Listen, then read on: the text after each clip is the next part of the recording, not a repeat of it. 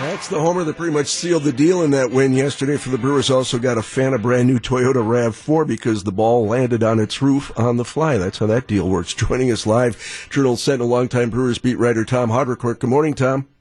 Good morning. So you've seen a lot of Brewers promotions over the course of the years. This is the first time in 6 years somebody's hit something into a Tundra tailgate, or Tundra country. Is that what they call it? Toyota Tundra country? Whatever. But what's the strangest promotion you've ever seen the Brewers pull off? Well, first of all, did you see the guy's name was Gruber? Yeah. Isn't that perfect? They asked him for a comment, and he said, "One ball, that's all." Oh, you worked on that all night, didn't you? Try the veal. I'll be here all week. What's the strangest one you ever saw? Oh man, the major leagues are not where it's at. I covered the minor leagues, and that's where promotions are at. We had a guy in AAA when I covered baseball in Virginia called Captain Dynamite. He laid down in a coffin behind second base and blew himself up with dynamite up into the air. Oh, my God. He came up to the press box one night after he blew himself up, and I said, "How did it go?" He said, "What? What?"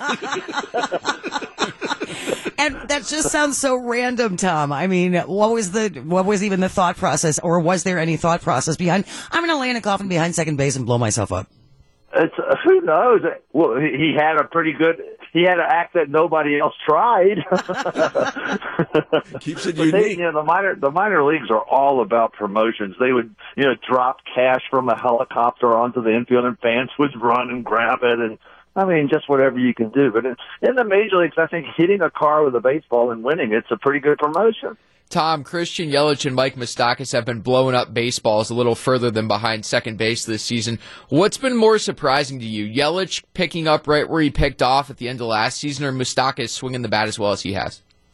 Yeah, we've stopped being surprised by Yelich, so I can't say him. Moustakas just way ahead of any home run pace he's ever been at. There's only 4 guys in the major leagues right now with at least 20 homers, and the Brewers have 2 of them. And so home runs continue to be a big thing for them.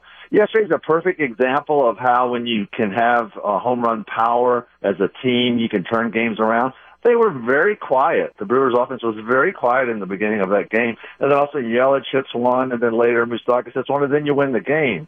So when you're in scoring position standing at home plate, you have a pretty good chance of doing some damage. We're live with Journal Sentinel's Tom Haudricourt on WTMJ. Why is Yelich even seeing balls that he can hit? I mean, you'd think that they'd start pitching around him at some point. Yeah, and that's where, Ryan Braun's having a very nice season, and then Moustakas behind him. But that's a very good question, and I'm just going to assume that's rhetorical, Gene, yes, because we don't really know why he ever sees anything to hit. And when he does damage with it. And he does walk a lot, too. His OBP is very high into the well over 400. His slugging is otherworldly, over 700. It's just, we're just seeing a superstar offensive player unfold in front of our very eyes. And it's been pretty amazing to watch. Tom, how difficult is this upcoming 8-game road trip going to be, starting in Houston against a really good Astros team? Yeah, that's the really hard part of the schedule, the first series. Luckily, it's just 2 games where they're going to get Justin Verlander in one of them, and he's having another Cy Young year. So, yeah, it's going to be – and then you go out to the West Coast. West Coast trips could be tricky, the time zone change, and just teams sometimes go out there and don't do well. So, and anytime you're on a 3-city trip, that's a long journey. So, but at least they're off with some nice momentum.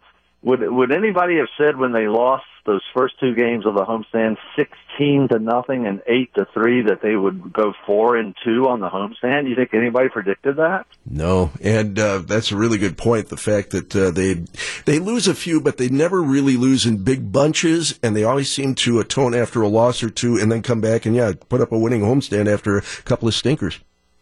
Yeah, that's the key to a good season. No long losing streaks. Those are just record killers, 1-loss record killers.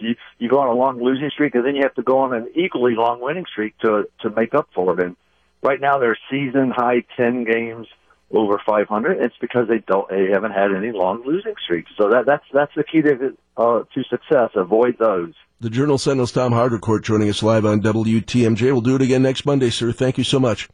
All right, you guys have a good week.